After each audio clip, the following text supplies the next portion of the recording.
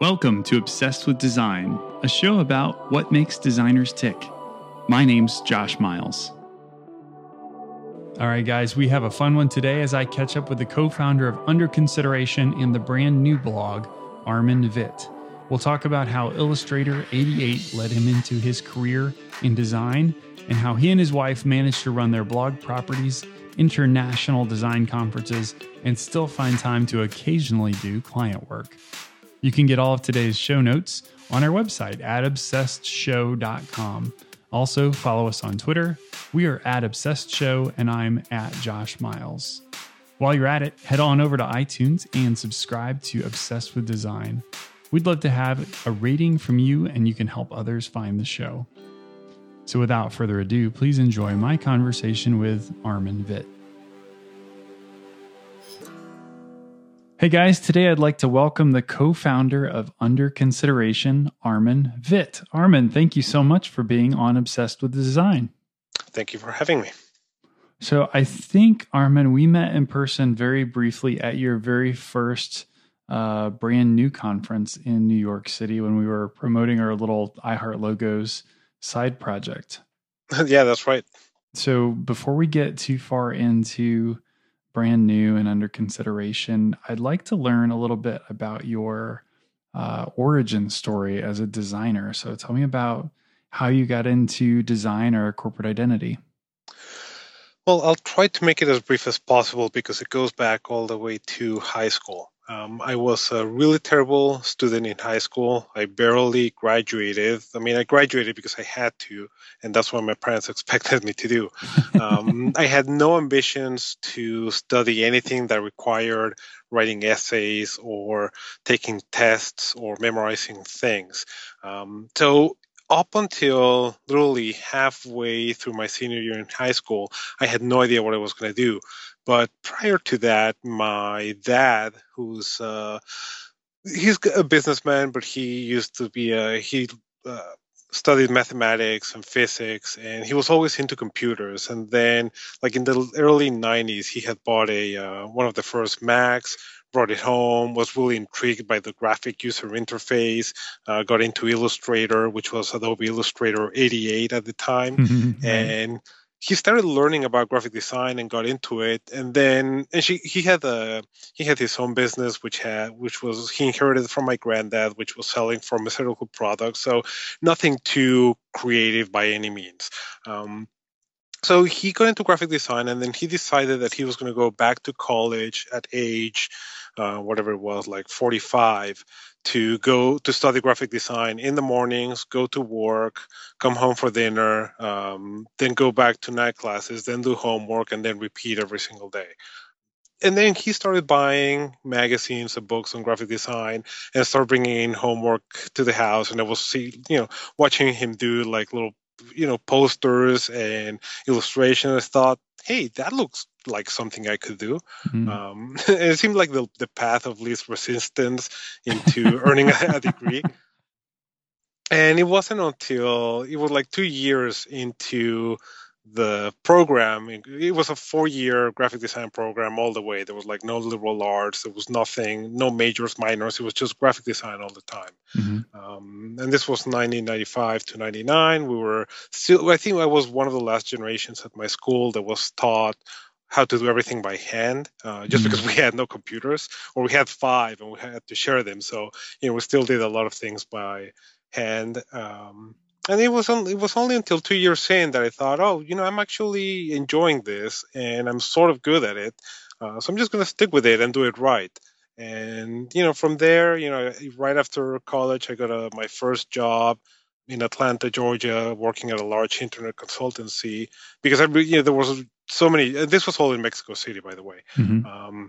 So got a job in working at a large internet consultancy because they were handing out jobs to anyone that could at least open Photoshop or Flash, which I could. The Flash designers. Yeah, exactly. So from there, I just got more and more into it, and the more I practiced, the more I enjoyed it. The more I started working with clients, the better I got at doing things and understanding things. So I think it was like in Chicago when I got my second job. That's when I just thought this is really, really awesome. Like I can do this for a living for a really long time, and it's going to be great. And then I just got more into it as the years went on. So was that first consulting job in Mexico City, was that with March 1st then, or was that when you moved to the States? That's when I moved to the States, yeah. So just coincidentally, of course, we'll be airing this in a few weeks, but we're recording today on March 1st. So I thought that was an interesting coincidence. So how did you go from Mexico City to job in Chicago to landing a gig at Pentagram? Also, I'll try to make it brief because it also goes back to Mexico. I had met my girlfriend at the time in Mexico. She was also studying graphic design, and she was at a different college. But then, like midway through it, she decided that she didn't like it. So after doing some research, she ended up going to Portfolio Center in Atlanta, Georgia, and I still had a year left of school. And she had been my only like actual girlfriend in all of my life. So I thought, I need to stick to this one just because I don't think I'm going to get another one. So I followed her to Atlanta. That's where I got the job at March 1st. Then she finished school, and then we both went to Chicago. And I was working at a really small design firm especially compared to March 1st, where we were 300 people in one office. So it was very hands-on. But we also didn't have a lot of clients, so it was a fairly flexible job in the sense that it was from 9 to 5, and then that's it. And then being in Chicago, the winters get cold, you don't want to go out too much. And then that's when I started doing the blog Speak Up in 2003. And through that blog, I met Michael Berut from Pentagram. So we kind of like established a relationship based on the fact that he enjoyed my blog, the fact that I geeked out about him enjoying my blog. So there was like none of that first initial friction where when you meet someone that all they think is that you want to work for them, and they're trying to figure out a way to just like avoid that conversation at all costs. So we just struck up a decent friendship and stayed in touch by email. And then eventually I did, who doesn't want to work for Pentagram? So eventually we decided that we wanted to move to New York. And Michael was the first person that I emailed and talked to and said, like, look, we're moving to New York and I really want to work at Pentagram. And by then I already had like 4 or 5 years professional experience. And he said, like, look, it's not going to work out because we usually hire younger designers and they just stay on. And right now I have plenty of senior designers on my team. So I took another job in New York at a firm called Decor Design. And I was there for 6 months. And then out of nowhere, Michael sent me an email saying, like, 2 of my 2 senior designers just left. Do you want a job? Like, oh, wow. Yeah, yes, please. And it was all just because he had never seen my portfolio. I mean, he was just based on what he had seen me write on Speak Up and kind of like just the aesthetics of Speak Up and my understand, like his perceived, what he perceived as my understanding of design. So it was a really weird way of getting a job at Pentagram, which I don't think many people can replicate. Yeah, that's that's very cool. Yeah. So I was an early reader of Speak Up, but you didn't have that same concentrated focus like Brand New does today. That's more pure identity critique or criticism. How did you find your way into that swim lane? Well, it came directly from Speak Up. So part of what made Speak Up attractive in the first place, it was that it was general graphic design discussions, and there was more. It was like it was meant to be like really meaty, hearty discussions about graphic design, and whoever was the original writer of a post would write like this long, not a really long essay, but something beyond 5 paragraphs. And then the comments would go into the hundreds, 150, and the comments were like really, really long. Yeah. Almost like posts in of themselves. Yeah. So people took it really, really seriously. And then UPS redesigned back, I think it was in 2004. So when they went from the Paul Rand logo to what it is now. And it was the first time we ever posted about a logo, and the comments just exploded. It was just like, no one had a place before to talk about logos, and all the comments that we now are used to. There was no Mm. place for that, so it happened on Speak Up. But the reaction at the time was like, let's our discussions should be more than I like it, I don't like it, this sucks, this doesn't suck.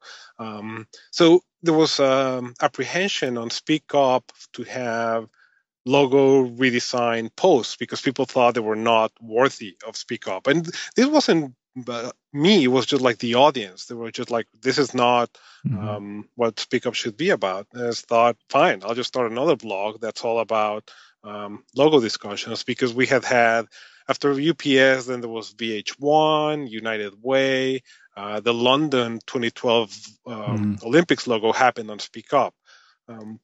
So it kind of like sense that there was a lot of or enough content out there on identity redesigns that it could be its own blog, and then that way no one could complain. There's like, if you want to talk about logos and say how much you like one or the how much you like it or not, then this is the place to be. If you want to keep doing what you're doing on Speak Up will remain here.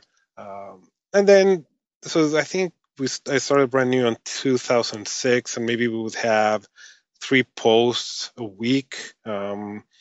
And then slowly just snowballed into what it is today, where I literally have things on queue for months. Like, there's so many logo redesigns nowadays that it's the content is really endless. Yeah. So, and, fast forward to today, and, I would really consider you and what you're doing with Brand New as probably the leading voice in brand identity criticism. Did you ever think that would happen when you started Speak Up? No, not at all. And I mean, there's like, you always have ambitions to that what you write has meaning to someone else, or that they think nicely of what you write, or that they agree, or that they find some value in it.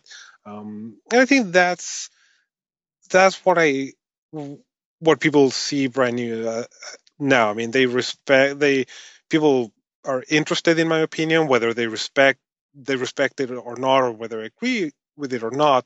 That's kind of like a question for to each his own, and I'm completely fine with it. So I think it's more the fact that it's a consistent voice, that I'm there every single day, no matter what. And it's just, I still have a hard time taking my commentary too seriously, because it's still we're still just commenting about logos. I mean, and I've never thought of myself as a critic, like an art critic or a food critic even. Right. I mean, I've always maintained that I'm more of a sports commentator, just calling the plays as I see them, and I just happen to have watched too many games, and I know what the plays are like, and I provide some colorful commentary when it's necessary. I get excited when it's necessary, and I get upset when it's deserved. So I still see it as this somewhat lighthearted approach to writing about design.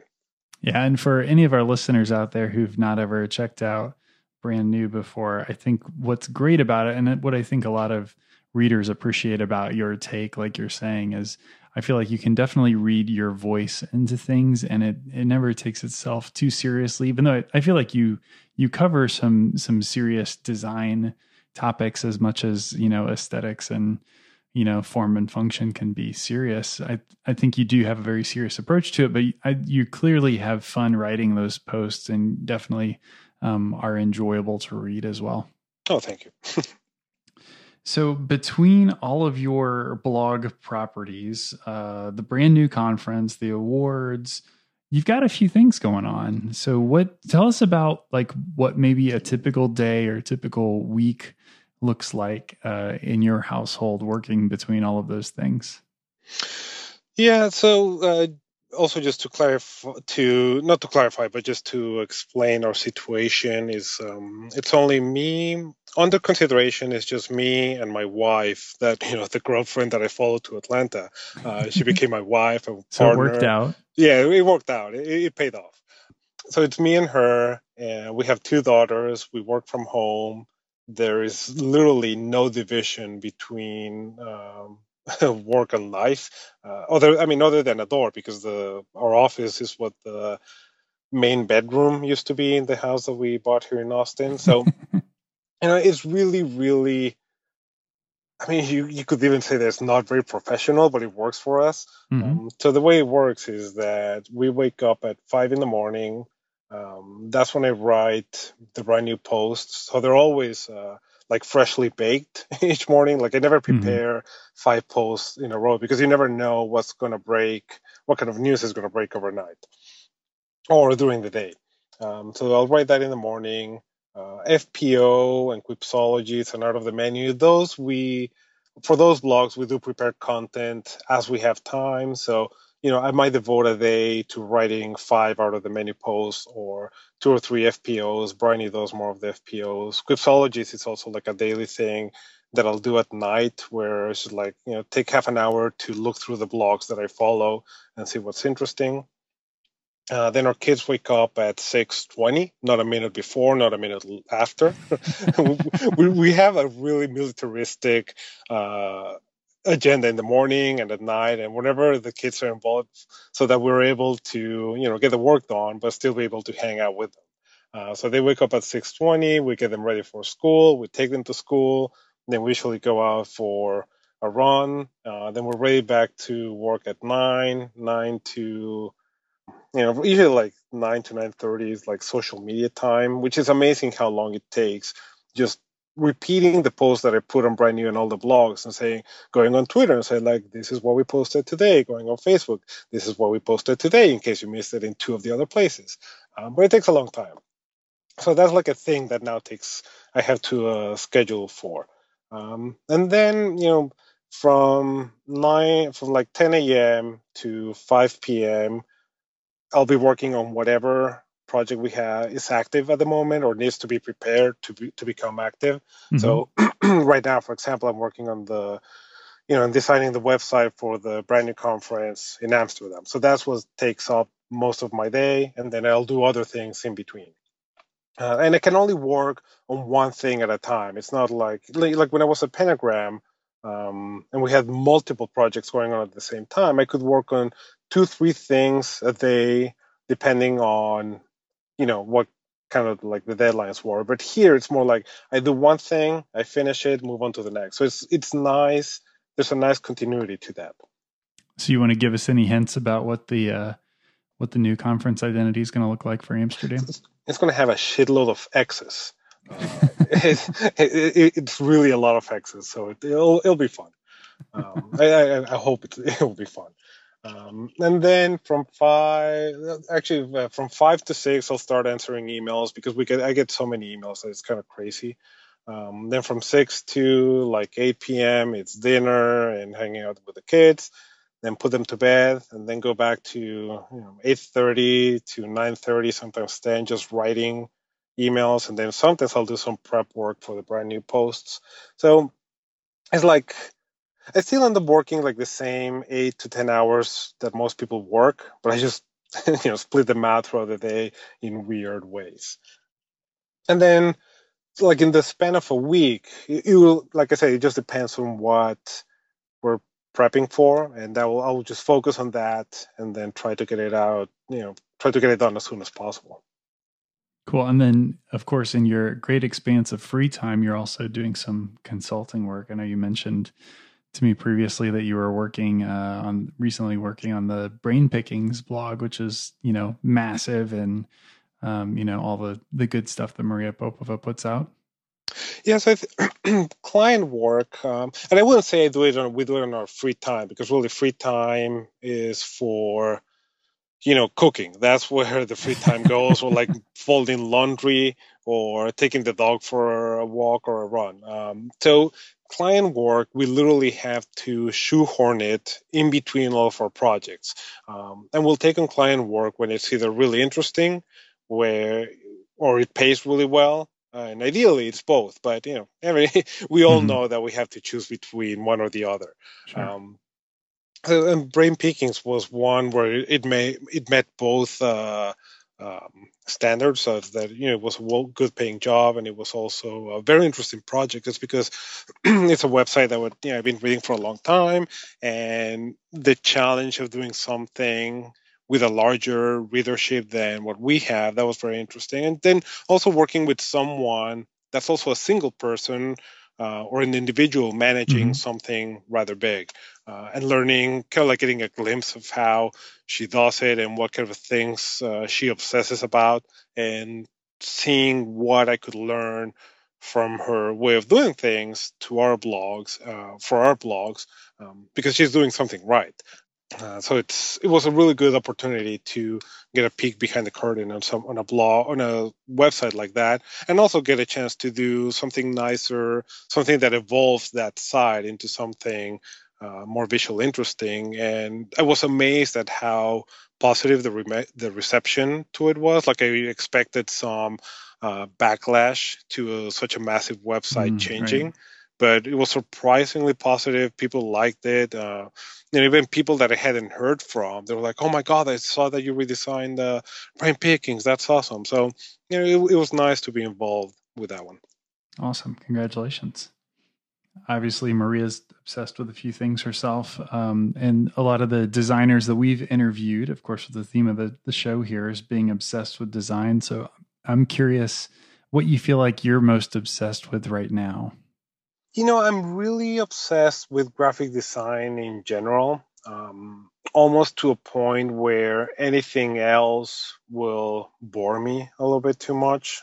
I just really get into seeing what other designers are doing, and it's not because it looks pretty or anything. I just really enjoy seeing how other people solve other problems, and I'm always looking at work in a way that is like deconstructing it a little bit to see, all right, something in the way that they did it, or some kind of illustration, or some kind of visual mechanism that they used is really interesting, and how can I apply that to someone else, to something else?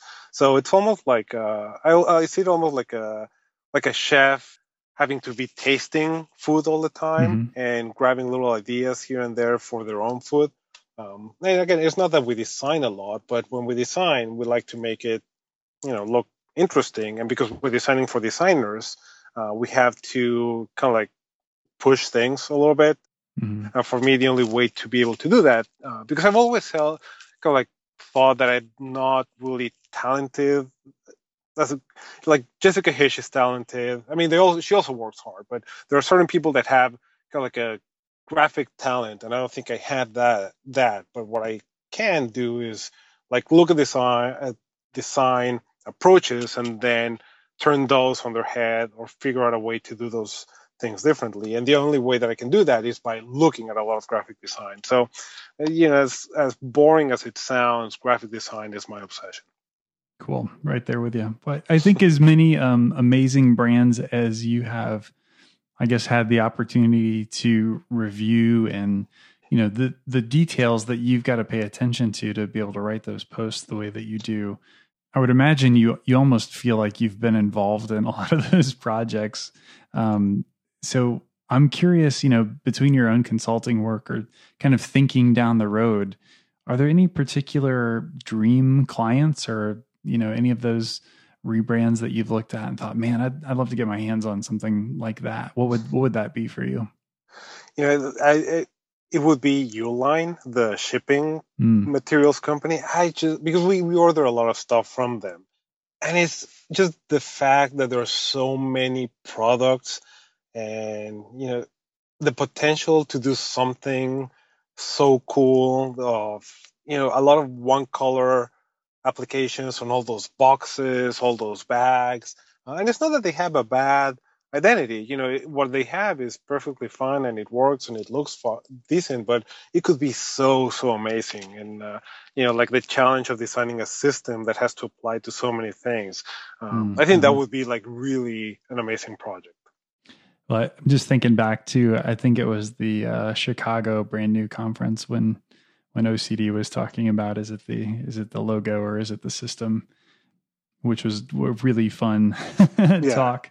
But say if the the vice president of marketing or chief marketing officer from Uline is listening, be sure and hit up Armin and see what he could do with your brand. Yeah, especially if they have a good budget for it.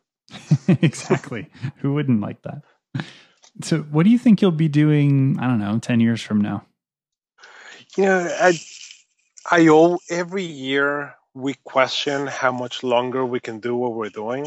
Mm-hmm. And like with Speak Up, there was a point like 2, 3 years in where I thought like this is not going to last more than another 3 years, and I just kind of like sensed that it wasn't going to happen. So, and it didn't. It like Speak Up died kind of like almost to the date where I thought it would.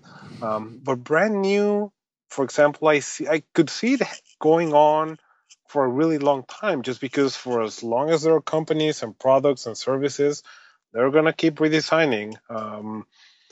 And I think it's just an interesting. It's just something that people enjoy. I enjoy it. It's a weird way to make a living, but it beats going to meetings and it beats, being on conference calls. So I, I, I have a certain comfort in doing that for a really long time. The conference, the brand new conference, I think it has. Again, I think that as long as the profession keeps evolving and new people come in, and I think that also can go on for a long time, and it's something that we really enjoy doing. So, if that goes on for another 20 years, we'll be happy doing that. Beyond that, I mean, I would really love to kind of like relax a little bit more Mm-hmm. and have more peace of mind in term financially. Like we do fine, but because we're in such a weird, um, you know, we don't have a steady stream of client work. We're always relying on, people coming to our conference or reading our blogs or buying the things that we're making. And you never know when something is going to work or not. So it'd be nice to find some sort of, you know, comfortable knowing where the money is going to come from and just be able to do it without having to worry about that so much. Um, but other than that, I'm happy being a graphic designer. I enjoy being around other graphic designers. You know, being being kind of like and I don't like using the word curator because it implies a certain snobbery that we don't really have. But I enjoy kind of like putting together content for other people to enjoy that I think will be enjoyable. And that's a good way to make a living. So if I can keep doing that for the next 20 years, I'll be happy. Cool. You talked a little bit about, the challenges of running this kind of business. What do you do when you hit a tough spot, or, you're down on yourself, or you're not feeling good about how a project's going? Where do you go to kind of shake that off, or how do you kind of change your mindset? I don't think I have a happy place. I mean, I think I have a really sad place where I go to and I think about all the worst possible outcomes. And one of those outcomes is like me having to get a job and having to like put on nice pants and a shirt every day and going to work and commuting. I think like no fucking way. Like I'm gonna do whatever it takes to not have to do that. And God, I don't have anything against people that do that. I did it for a long time and I enjoyed it. But now, the way that how we're set up is just really flexible and Mm-hmm. awesome and enjoyable that I couldn't see myself going back to that. So I think more than recharging or reigniting the fuel, it's just like a reminder that what we have going on is a pretty good deal, and I better figure out a way to keep that going. So, for example, like with the brand new conference that we're doing in Amsterdam this year, um, back in I think back in August of last year, me and my and Bryony sat down and we're like, because we also plan out and try to think about where money is going to come from and how we're going to spend our time. And we noticed that we had kind of like a big hole for like spring of this year where there was nothing, there was no money coming in. Usually for the brand new conference that we do in September, we'll see a lot of money coming in June and July with all the people buying tickets, but there was nothing in April, and we thought, so how can we replicate some of the financial success of the brand new conference and the emotional reward that it brings Mm-hmm. and fill that hole. And we thought, how about we just do it in Amsterdam and figure out a way to do it? And it wasn't really something that it was a passion that we had. It was more like, holy shit, we need money. And what do we do well that we know will work and will pay off? Like, hey, Mm-hmm. we're very good at this brand new conference thing, so let's bring it somewhere else where we have a big audience that we assume they're going to come and we hope that they're coming, and at the same time challenge ourselves to do something that we haven't done, because we thought about a conference in Europe for a few years, but it just seemed like really scary to do it overseas, and the financial aspect of it and the tax aspect of it. And then at some point we're just like, screw it, let's just figure it out. And I literally Googled how do I pay taxes in the Netherlands as an American, and it led me to some association that bridges American businesses with Dutch with kind of like the Dutch financial system. And Mm-hmm. they say, yeah, you should just write to these lawyers and accountants, and they'll hook you up with a VAT number, and that's all you need. And I said, like, really, Nice. that's all I need? Like, yeah, all right, let's do it. So obviously, there's more paperwork to it than that, but the moment that you need to do something, you just find ways to make it happen and find ways to get over the kind of like the fear of the unknown. So, where do you find inspiration for some of these things? I'm curious, first of all, like how you landed on Amsterdam, but also kind of curious how you really delve into the process of developing an identity for one of these conferences. The first part of the question, it was mostly a matter of process of elimination. Mm-hmm. At first, we wanted to do it in Berlin, and it had to be spring. And then we realized that Typo Berlin, which is a really big conference, happens in May. Oh, So we're like, all right, not Berlin. We don't want to compete against them. And it wasn't so much that we didn't want to compete. It's just like it doesn't make sense. Like it's too much of the same, yeah, and they sure. have too much of a stronghold there for us to make a significant dent and offer something of interest to people in Germany, which is the main audience of Typo Berlin. Then we thought, right, how about London? Well, London is really expensive, so that's not going to work. And then we thought about Barcelona, but that's like a little bit too far down in Europe where it's not central enough. Mm-hmm. And then we thought, all right, how about Amsterdam? And then Bryony has a cousin in Amsterdam that's sort of a designer. Mm-hmm. And, she was able to point us in give us a little bit of lay of the land and what she thought. And then we're like, fine, let's just settle in Amsterdam. Bryony flew out to Amsterdam to look at venues. She looked at 5. We liked 2 of them. Asked for prices. One of them was too expensive. The other one was fine. And then you go with that. So yeah, a lot of it is just kind of like looking at your options, seeing what's going to work, what's not, and not settling, but what is where can you get the most out of what you have available? And Mm-hmm. Amsterdam has a great design community. We also after we booked the place, we started learning about a few other design conferences in Amsterdam. But luckily, they're a little bit different than ours. Like there's one called What Design Can Do. So that's a little bit more social minded. Mm. And there's the Next Web conference that's happening in March. And there's another one called FITC, I think.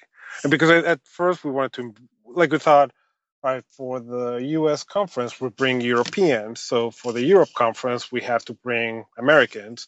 And one of our first choices or top choices was Draplin, but Draplin just spoke there last week, and we learned Mm. about that conference because we wanted to have Draplin. So you kind of like learn some of these things just by what you're looking for. And then in terms of the second question of how where does inspiration come from for the identities for the conference, which I think they're they're interesting and they're fun to make. They're a little bit outside of the normal scope of what designers do, just because it's such a weird, where we are our own clients, our audience is graphic designers, so it's not like designing packaging for shampoo or corporate Right. identities. So we have a lot more freedom and flexibility in what we can do. But at the same time, because our audience are graphic designers, we feel a responsibility to do something that either the designers haven't seen before or haven't considered, or it's just like too weird for anyone else to even attempt to do it. Like we could look like the How conference, which looks like nothing. I mean, it's a great conference, but the identity is just kind of like really, really bland. I mean, for a conference for designers, like, come on, you need to step it up. So part of our mission with the conference is to do something that stands out on its own and keeps us entertained for a few months of the year. Well, I know our whole office, every time we see a Wiggle now, we go back to the Wiggle song. Yeah, so a lot of it is really, I'm just, like I said, I'm always looking at graphic design, and I could literally point to 5 things of each of the conference identities that I saw somewhere else. And that doesn't mean that I copied something, but it means that I saw a way of doing things, or I saw a typeface that when mixed in a different way yields a whole other result that could be interesting. So, and sometimes there's like local inspiration, like with Chicago, which is really dumb that, for Chicago, we use the font Chicago. Like that's not very local, but like it's one of those things where like, it's so dumb. No one should do it. But then we just did it because, it's a joke that designers would get. So we just look for little things, little glimmers of cleverness like that, and we just try to do them in an interesting way. And we go through a lot of explorations or even ideas where like I see it always more as kind of like trying to figure out the combination for a lock, where like, all right, I have one number or one ingredient, which is a certain typeface. What else can I pair it with that will create an interesting combination that will open this up? So that's like a weird metaphor to use, but it's more, for me, it's more about trying and thinking about different outcomes rather than waiting for an aha moment where like, I see a cloud go by, like, oh yeah, I should use Chicago for Chicago. Like, no, I'm like scrolling through a fun menu and it's like, oh, Chicago comes up. That's where we're going. There it is. So yeah, it's kind of like very unexciting and very. It doesn't make for a great story of let's gather around the fire, and I'll tell you some stories about being inspired in graphic design. It really, for me, it doesn't happen like that. It seems to me almost like one of those Food Network shows where they don't get to pick what the ingredients are and then they have to make a dish. I think like how do you make something amazing from all these things that don't feel like they are supposed to go together? Yeah, and I find that that's part of I think that a lot of it is that we're like, we see something that we like, or we're given something like, all right, let's figure out what we can do with this that no one else would do. Cool. Well, I've just got 3 more quick questions Sure. for you. So, and maybe this is an easy one to answer, a really tough one, but what do you think has been the most broadly panned or hated redesign on brand new that you have really been excited about or thought was brilliant? I think the Airbnb logo. I thought that was. I still think it's probably one of the best logos, not in terms of how it looks or what it means or what it represents, but they actually were able to find a somewhat abstract shape that also works as an A, works as a heart. They were able to find an icon in an era where it's impossible to find kind of like a novel icon to use. And the fact that people were like, oh, it looks like boobs, it looks like balls, it looks like a vagina. Like, just get over it, people. Like, we're not, and I'm juvenile when with many things, but I thought that got a little bit out of hand. And even people that usually had you think are good, have a good head on their shoulders, they were like, oh, it looks like, the genitalia. Like, no, it's an A, it's a heart. Like, get over it. So I was really happy. To be one of the first to say, all right, get over it and look at it for what it is. and be excited about it. Not forcing people to be excited about it, but like really acknowledge how good this is and how difficult it is to do something like this in the year 2013 or 14, whenever it was released. I had the pleasure of interviewing Paula Scher a couple days ago, and she was talking about, the chief challenge with these identities is that they kind of have to be out there for a while before you know if it worked or not. And I think that's one of those good examples that, will Airbnb stand the test of time? And I think that's a good example. Yeah, and I think the fact that to their credit, they stuck with it. I mean, they could have easily said like, "Oh, sorry, we take it back." Oh yeah, could have pulled the gap and just said do over. Yeah, so I give them a lot of credit for sticking to it. So Armin, we haven't really talked about your teaching experience at all, but I'm sure as you've worked with young designers and students and just coworkers and other people, what do you feel like is some of either the best advice that you've received or the best advice that you like to give out to young designers?